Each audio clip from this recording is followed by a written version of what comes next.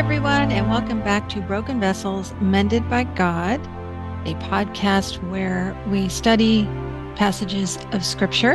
And my name is Ruth Douthit, and I'm a teacher of God's Word. And I love to share what I've gleaned from studying the Bible. And we have just started a new Bible study called It Is Well With My Soul. We are looking at various passages, sort of go-to passages that we use when we are dealing with anxiety and fear. I have several passages I go to on a regular basis when I'm having trouble sleeping or I'm just, feeling anxious. And I know you probably do too. So this is from a book called It Is Well by Sarah Morrison over at the Daily Grace Company. And I wrote this Bible study to teach to friends at work years ago. And so I thought it would be fun to share with you the things I've learned. So let's get started. Grab your Bibles, your favorite beverage, a comfortable chair, and let's open God's Word to learn more about Him. Lesson 2, Philippians 4, verses 6 through 7. Ah, yes, Philippians 4, a very, very famous passage of Scripture that I go to all the time. Be anxious for nothing, but in everything by prayer and supplication with thanksgiving, let your requests be made known to God. And the peace of God, which surpasses all understanding, will guard your hearts and minds through Christ Jesus. Did you ever have anxious thoughts about some serious issues you are facing, and a loved one tells you not to worry about it? How did that make you feel? Written to the early church, Paul's letter to the Philippians can bring us much comfort when our loved ones just cannot understand what we are going through. They mean well by saying what they say, but it doesn't really help, does it? Be anxious for nothing.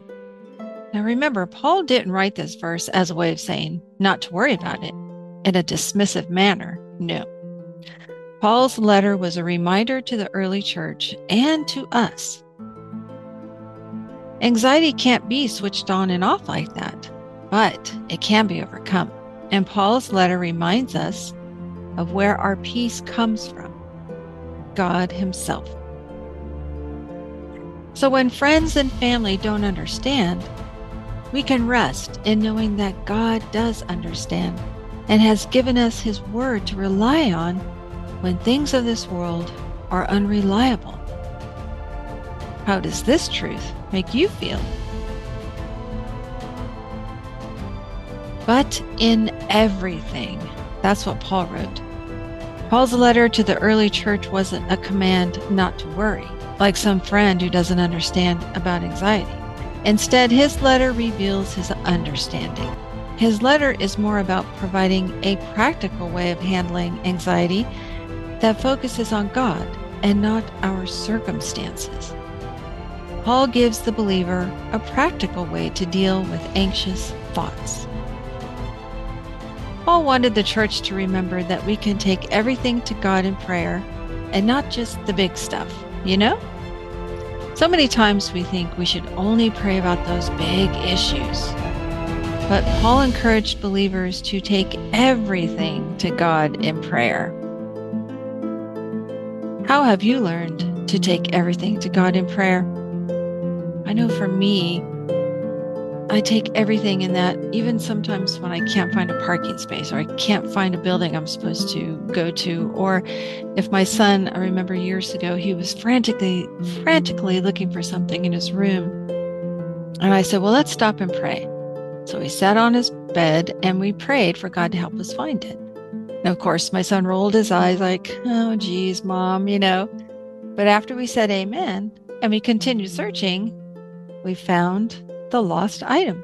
So I used that as a way to show my son we should pray about everything, not just the big things, but even the little things.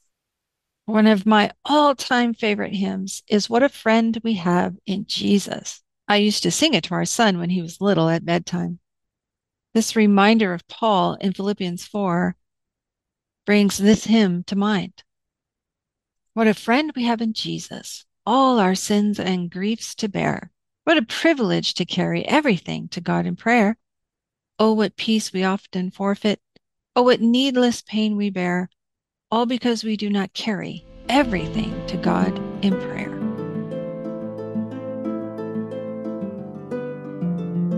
Are you coping? Because I work from home now, I purposefully set up my workspace in my bedroom facing our back window. This window looks out over our back patio, the trees, and a little bird bath my husband gave me. This bird bath is very popular. Many birds visit throughout the day to drink water or bathe. I get to watch them through the window. The little birds and the big birds of all shapes and sizes come and drink from the bird bath, and it makes me smile. I feel calm just watching the little birds drink or splash around in the water on a very hot summer day. And I thank the Lord that He gave them this little bird bath to help them get through the summer. I plant flowers out back too and love to look up from my computer to see the colors of the flowers and the wind gently move the branches of the green trees. God has blessed me with this view. No, it isn't a beautiful mountain view or a pasture filled with wildflowers or a forest or even the beach. But you know what? It will do for me. The window view is a coping mechanism I have put in place to help me remain calm when anxiety creeps up on me. I immediately pray and thank God for the breeze, the trees, the little birdies, and flowers.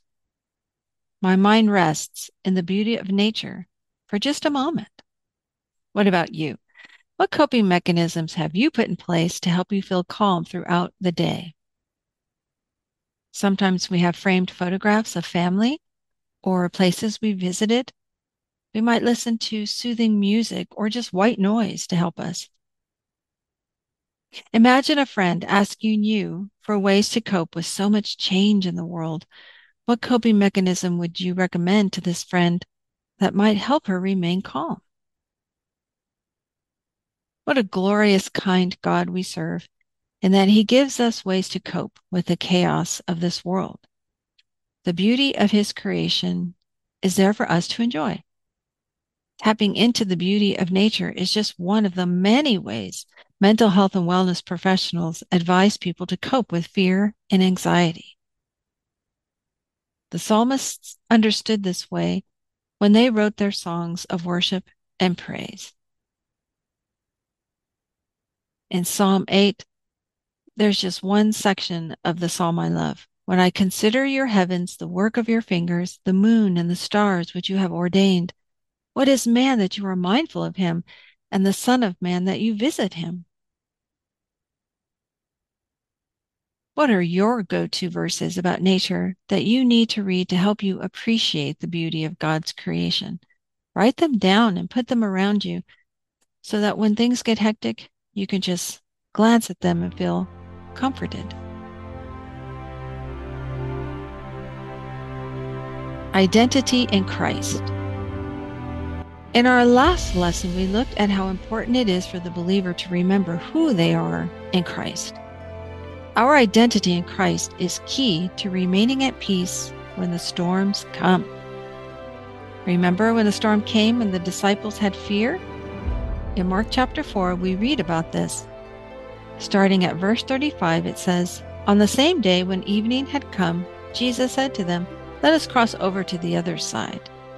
Now when they had left the multitude, they took him along in the boat as he was, and other little boats were also with him. And a great windstorm arose, and the waves beat into the boat so that it was already filling.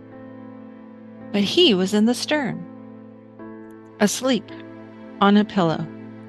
And they awoke him and said to him, 'Teacher, do you not care that we are perishing?'" So in this passage, where was Jesus? And what was Jesus doing? And what were the disciples doing?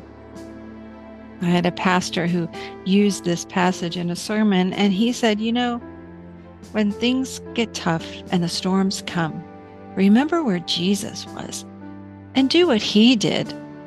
Rest with Jesus.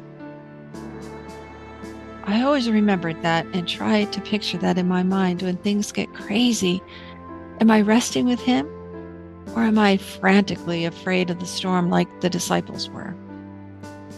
I want to do what Jesus did and rest during the storm. Now, fast forward to Acts chapter 12. In verse 5, it says, Peter was therefore kept in prison, but constant prayer was offered to God for him by the church. When Herod was about to bring him out, that night Peter was sleeping, bound with 2 chains between 2 soldiers, and the guards before the door were keeping the prison. What was Peter doing in this passage? And what were the followers of Jesus doing? Now, isn't that quite a change compared to Mark chapter 4? What happened to Peter and the followers of Jesus from the time of Mark chapter 4 to decades later in the book of Acts, to years later in the book of Acts? That's right, the indwelling of the Holy Spirit, the very power of God, gave Peter the peace that he needed during this storm, during these trials and tribulations. And the Holy Spirit moved the believers of Jesus to be fervent in prayer rather than panicking. They now had identity in Christ and the sealing of the Holy Spirit. Therefore, they had no fear or anxiety, only peace by trusting in God. How does this fact help your faith?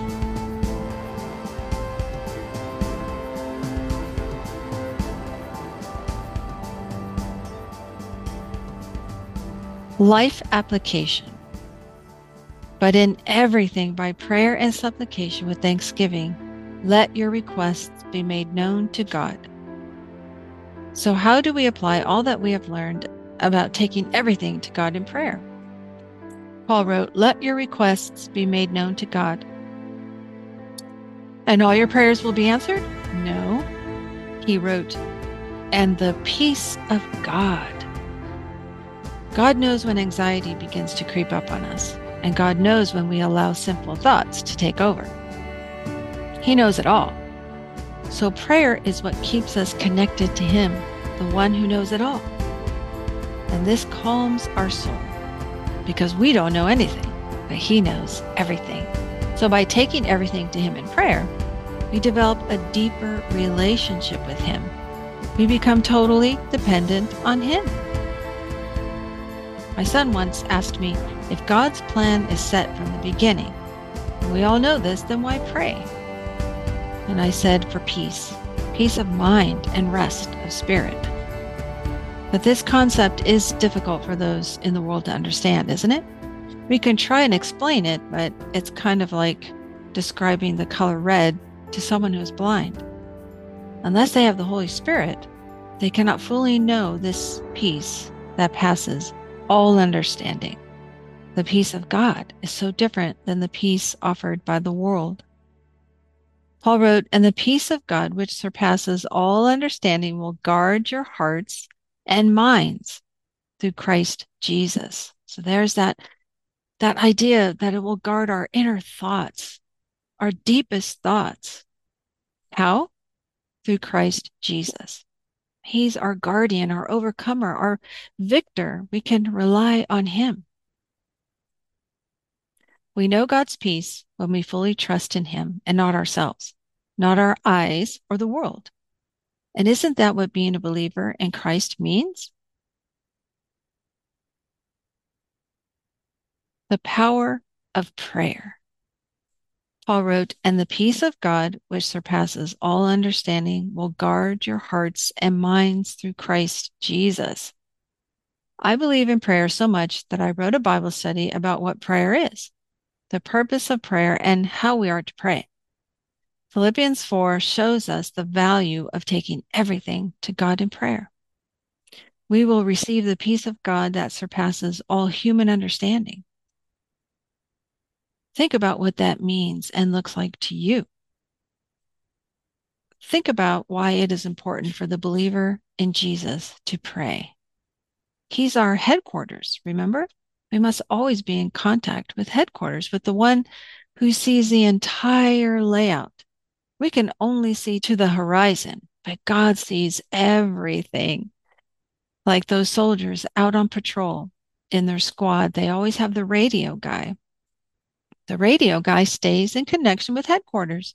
Why? Because they have all the maps of the entire region and they can tell them where the enemy is. And if they are under attack, the radio guy can call in for air support or more ground support. So that's why the enemy always goes for the radio guy first. We must be like that and always be connected to headquarters, and that is God, because the enemy surrounds us and wants us dead. Praying to God changes us. God works his perfect plan of salvation through our prayers. He molds us into Jesus through our prayers. He refines us through prayer like metals in the flame. Remember what it says in Psalm 66? For you, O God, have tested us. You have refined us as silver is refined.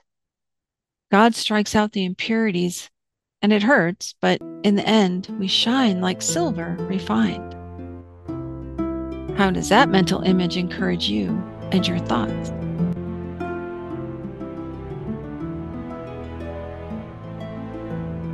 Although we can't turn off anxiety like a switch, Paul's letter to the Philippians gives us hope, the hope that we need today. Through prayer, we can receive the peace that we so need right now. But also, we can have God's protection. Remember, Paul wrote, and the peace of God, which surpasses all understanding, will guard your hearts and minds through Christ Jesus. That's right, guarding. We once had this painting hanging in our son's room of an angel standing over a sleeping child, protecting him. And we love that painting because it reminds us how we have God's protection over us. And that's what Paul was reminding the early church. The peace of God guards our hearts, those deep inner thoughts, and our minds or purpose. How? Through Christ Jesus. The word for heart there is cardia, and it means the center, the seat of spiritual life, the soul or mind, as it is the fountain and seat of the thoughts, passions, desires, appetites, affections, purposes, endeavors.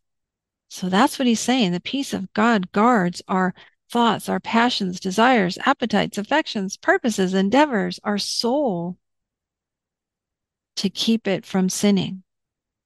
And the word for mind here is noema, I think that's how you pronounce it, and it means perception or purpose, the intellect, disposition itself, device, mind, or thought. So Paul is saying the peace of God guards our perceptions, our purpose, our intellect, dispositions, our thoughts. So basically what Paul was telling the early church and us is that God's peace will guard our deepest thoughts, passions, desires, reactions, perceptions, intellect, dispositions through Christ Jesus. That is the power of God within us. Tap into it today through prayer. We don't have to worry about anything. Through our obedience in taking everything to God in prayer, through our trust in Him, He will guard and protect us. That peace, that's the peace that we want, and that's the peace the world cannot comprehend. And isn't that what we all want from our relationship with God? So be encouraged. You are not left alone here to fend for yourself.